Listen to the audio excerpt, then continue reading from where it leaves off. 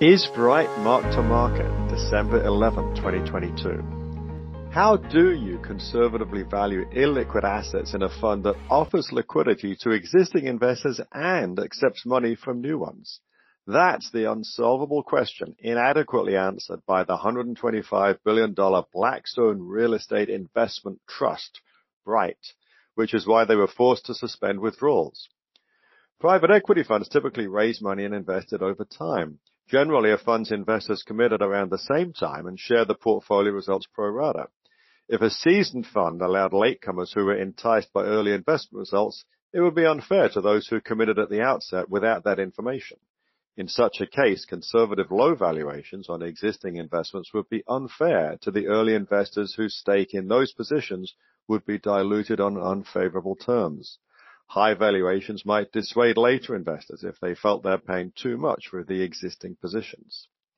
It's why successful private equity managers run one fund after another. That allows them to keep raising capital while ensuring each class of investors is pari passu. With realizations driving liquidity for investors and the manager's incentive fee, interim valuations don't matter that much. When it comes to a liquid asset such as real estate, a valuation range is more realistic than a single point. By allowing inflows and outflows, Bright has sought to provide liquidity at odds with their underlying assets. Smooth monthly returns, the promise of consistent tax-advantaged distributions, and the Blackstone brand made Bright attractive to institutions. Their published monthly returns go to 2 decimal places, suggesting a precision at odds with what they own. They've reported 3 down months out of 69. Such unerring profitability should draw skepticism. The fall in price of other publicly traded REITs has challenged the credibility of Blackstone's valuation of the Bright portfolio. The Vanguard Real Estate Index Fund, VNQ, was down 26% for the year through October. Bright reports it is up 8.5% over the same period. They report with a lag.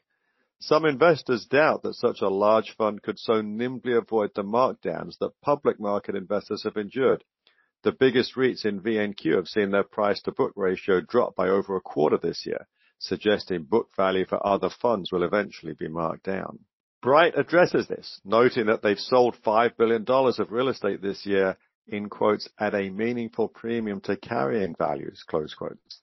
They argue that because public real estate is only 8% of the market, private market values are more representative. Therefore, Blackstone regards today's publicly traded real estate as being discounted to private market values, rather than their own portfolio of private investments being overvalued. Nonetheless, the Bright investors who have exited recently and others blocked from doing so deem it attractive to redeem at an unchanged price to book. Non-traded REITs, which are registered so as to have the widest possible set of buyers but unlisted to discourage analyst coverage, attract the ethically challenged as fund managers. Almost a decade ago, we published Inland American Realty Runs Its Own Hotel California, concluding that disclosing how many ways you intend to fleece your investors can provide some defense when the SEC takes a close look.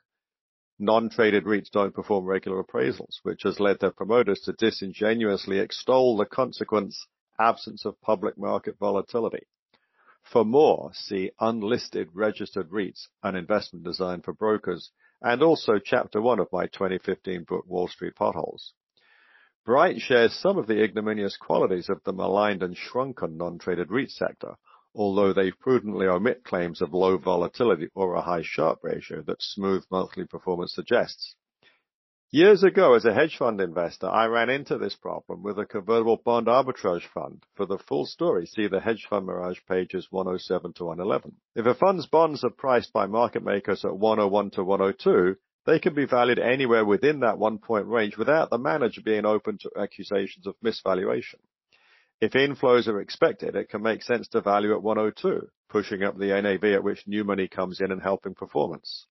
Similarly, outflows might induce valuation at 101, benefiting remaining investors over those exiting. Since the manager must buy or sell bonds in response to flows, incurring transaction costs for the fund, this will always create winners and losers. Investors generally assume greater liquidity than really exists and don't consider transaction costs. Fund managers rarely educate them. The less liquid the assets, the bigger the range of valuations. Real estate doesn't belong in a fund that allows regular investor flows.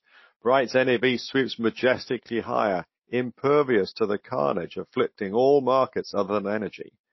But investors in Blackstone stock see a closer relationship with public real estate values as measured by VNQ, rather than the private valuations represented by Bright. They created the appearance of public market liquidity for privately held assets and assert valuations remain strong.